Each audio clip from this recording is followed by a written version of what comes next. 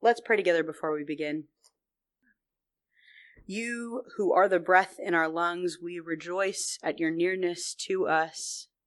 As we study your word, as we reflect together on what your coming means for us, we ask that you would illuminate that which is true, that which is false might be far from us, and that we might rejoice together in the signs of your coming. It's in the precious name of Jesus we pray. Amen. Today is the first week of Advent, and we're focusing on waiting, as we always do. Christmas, of course, is celebrated at the end of the Advent season, which is specific to Jesus' birth. And before that, we have a lot of unknowns. When is he coming? What is he going to be like? What does it mean for us? And before that waiting can happen, however, there must be an alert that we ought to be waiting. Otherwise, it doesn't count as a wait. It's just us spending time doing nothing. So something has to alert us that there is something else yet to come. How can we wait if we don't have this knowledge? And there are lots of ways that we could be made aware of this anticipated future. It might be through an announcement, a phone call, a prophecy, a letter. One way that the scriptures often talk about the future is through signs. Now, when I think of signs, the first thing I think about is a street sign. And the second thing maybe is sign language. But the purpose of any sign is to communicate something. And when the Bible speaks about signs, the purpose is a signal. Whether this is a positive warning, a positive promise, or a negative warning, the sign is a flag. These signs can be physical or non-physical. They can be natural or supernatural. Signs come before something big, something worth waiting for. And we're going to read today from some of the signs that Jesus talks about in Luke 21. We're going to start in verse 25. I'm reading from the New Revised Standard. There will be signs in the sun, the moon, and the stars, and on the earth distress among nations, confused by the roaring of the sea and the waves. People will faint from fear and foreboding of what is coming unto the world, for the powers of the heavens will be shaken. Then they will see the Son of Man coming in a cloud with power and great glory. Now when these things begin to take place, stand up, raise your heads, because your redemption is drawing near. Then he told them a parable. Look at the fig tree and all the trees. As soon as they sprout leaves, you can see for yourselves and know that summer is already near. So also, when you see these things taking place, you know that the kingdom of God is near. Truly, I tell you, this generation will not pass away until all things have taken place. Heaven and earth will pass away, but my words will not pass away. Be on guard, so that your hearts are not weighed down with dissipation and drunkenness and the worries of this life, and that day does not catch you unexpectedly like a trap.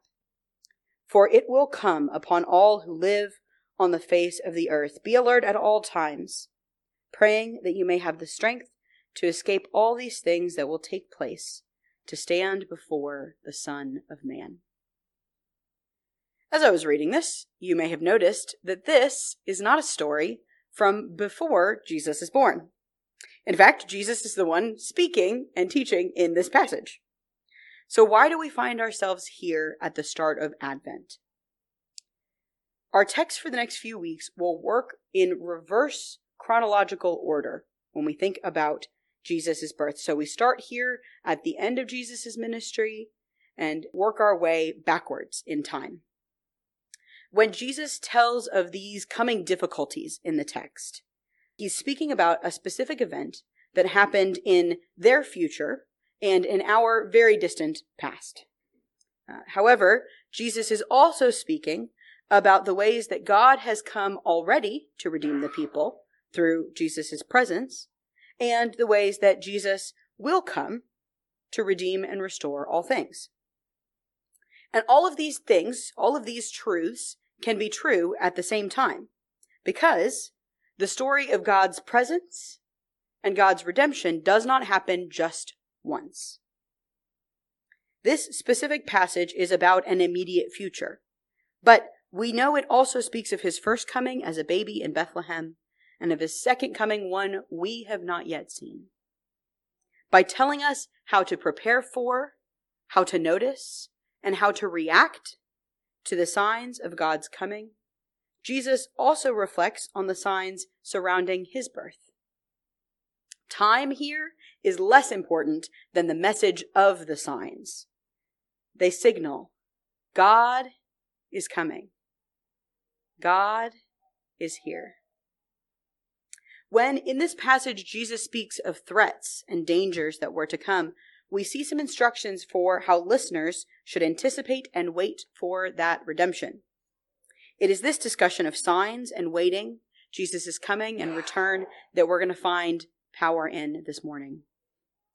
The first thing that happens, of course, is that a sign appears. The text tells us there are signs in the sun and the stars. Then distress in the dirt and dust of the earth.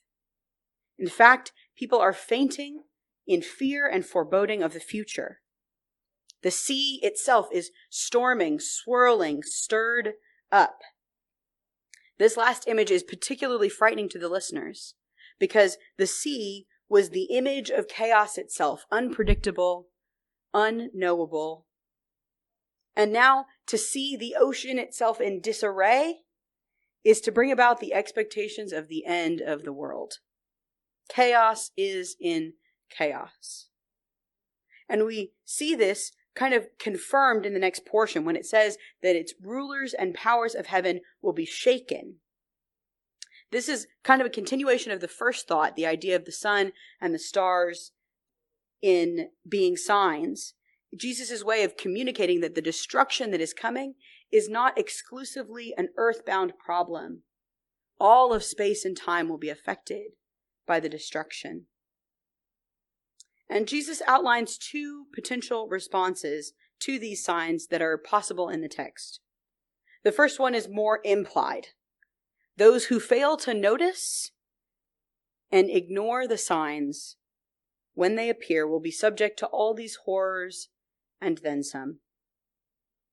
They will be in distress and fear and will be caught out, surprised by what is coming.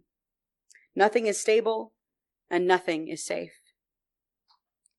The second response is Jesus' instruction, of course, to us. Notice what is happening and respond to it in faith. Jesus says, stand up, look for redemption, wait for it. By offering these exhortations, Jesus tells us that the signs are not simply to be noticed, and they're certainly not to be ignored. The only way to respond to such signs is to watch for them, to wait for them, ready to act when the redemption of God comes at last. If we do so, we can receive the end of death and suffering. A true redemption more than any of us can fully imagine. And in fact, those of us listening to this text now know that we see death's defeat twice. Once in Jesus' death and resurrection, and once in a time yet to come for us, when death itself will meet its end. It's crucial for us to notice that the signs Jesus describes and the parable that Jesus tells about the fig trees indicate that the signs are not easy to ignore. These signs will be clear. So clear, in fact, that it will be as obvious and easy to identify as the budding leaves on the tree. In our case, perhaps, it's like when the Milo is ruddy red in the fields and you know that it's nearly allergy season. Or when the pheasant hunters come to town dressed up in all their camo and you know that we're shifting from the late fall to the start of winter.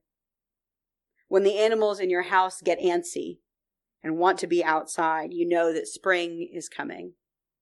Just like the turn of the seasons, the easy signals you know in your bones that no one had to teach you, so also will the signs of the Lord be obvious to those who are watching. Jesus also affirms that we can be confident that what he is saying is true, that these things will come to pass, and they will be identified for those who are watching. I think this affirmation should offer us a twofold hope. We cannot miss the signs if we are looking, which gives us the hope that our readiness and our vigilance will not go to waste. The signs will be clear, which gives us the hope that we don't have to decode some secret pattern, do any complicated Dan Brown style math, or chart the exact position of the stars to know Jesus is coming. God is coming. These truths, these hopes, help us stay away from a too intense hypervigilance that eats away at us with our time and our energy. And it also helps us stay away from the conspiracy theory impulses to decode everything as a signal of God's coming, a signal of God's coming. God will make it clear, and our efforts to watch and wait will be rewarded. Neither obsession nor ignorance will help us, but watchful readiness will.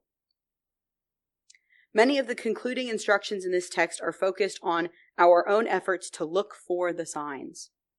Jesus says repeatedly that we should keep watch, look up, stay alert, pay attention, in order that we might be ready when the signs come.